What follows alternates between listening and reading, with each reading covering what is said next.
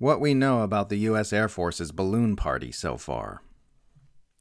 You know, everyone's always talking about how the U.S. military is only ever used to kill foreigners for resource control and generate profits for the military-industrial complex, but that's not entirely true. Turns out the U.S. military is also used for shooting down party balloons. In an article titled, "Object Downed by U.S. Missile May Have Been Amateur Hobbyist's $12 Balloon," The Guardian's Richard Luscombe reports the following, quote, "The Northern Illinois Bottle Cap Balloon Brigade says one of its hobby craft went missing in action over Alaska on the 11th of February. The same day, a U.S. F-22 jet downed an unidentified airborne entity not far away from Canada's Yukon Territory." In a blog post, the group did not link the two events, but the trajectory of the Pico balloon before it last recorded electronic check-in at 12:48 a.m. that day suggests a connection, as well as a fiery demise at the hands of a Sidewinder missile on the 124th day of its journey, 3 days before it was set to complete its 7th circumnavigation. If that is what happened, it would mean the U.S. military expended a missile costing $439,000 to fell an innocuous hobby balloon worth about $12, end quote. The descriptions of all three identified objects shot down February 10th through 12th match the shapes, altitudes, and payloads of the small Pico balloons, which can usually be purchased for $12 to $180 each depending on the type, writes Steve Trimble for Aviation Week, who first broke the Bottle Cap Balloon Brigade story. This information would put a bit of a wobble on Senate Majority Leader Chuck Schumer's comments to ABC's This Week on Sunday that all three of the balloons shot down through the weekend were Chinese surveillance devices, saying the Chinese were humiliated by the U.S. catching them in their sinister espionage plot. If the U.S. Air Force did, in fact, just spend millions of dollars shooting down American party balloons, it wouldn't be the Chinese who are humiliated. And it looks like that is indeed what happened. On Tuesday, the National Security Council's John Kirby said the leading explanation for the three unidentified flying objects that were shot down is that they were balloons tied to some commercial or benign purpose.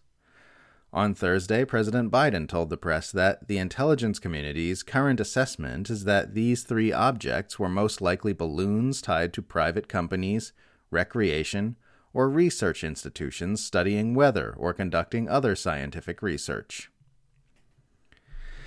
And this all comes out after U.S. officials told the Washington Post that the Chinese spy balloon, which started this historically unprecedented multi-day frenzy of aerial kinetic warfare over North America, was probably never intended for surveillance of the United States at all.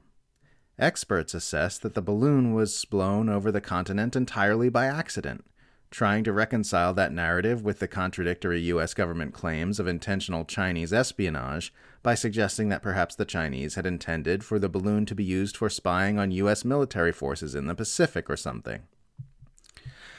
So to recap, the U.S. Air Force shot down a Chinese balloon, which U.S. officials have subsequently admitted was only blown over the U.S. by accident, then went on a spree of shooting things out of the sky, which it turns out were probably civilian party balloons.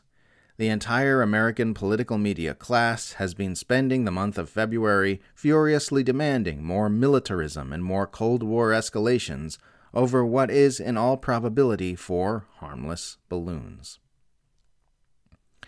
And what's crazy is that they'll probably get those increases in militarism and Cold War escalations they've been calling for, despite the entire ordeal originating primarily in the overactive imaginations of the drivers of the U.S. empire. The shrieking hysterical panic about Chinese spy balloons has dwarfed the coverage of the revelations contradicting that narrative, and China hawks have been using the occasion to argue for increases in military spending. The Atlantic's Richard Fontaine got all excited and wrote a whole article about how the threat of Chinese spy balloons can be used to rally public concern and build international solidarity against China. These are the people who rule our world. They are not wise. They are not insightful. They are not even particularly intelligent.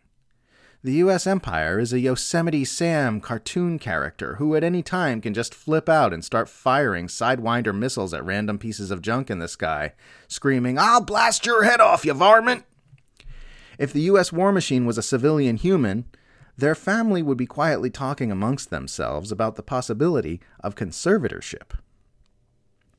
These are the last people in the world who should be running things, and they are the last people in the world who should be armed with nuclear weapons. But that's exactly where we find ourselves in this bizarre slice of space-time. God help us all.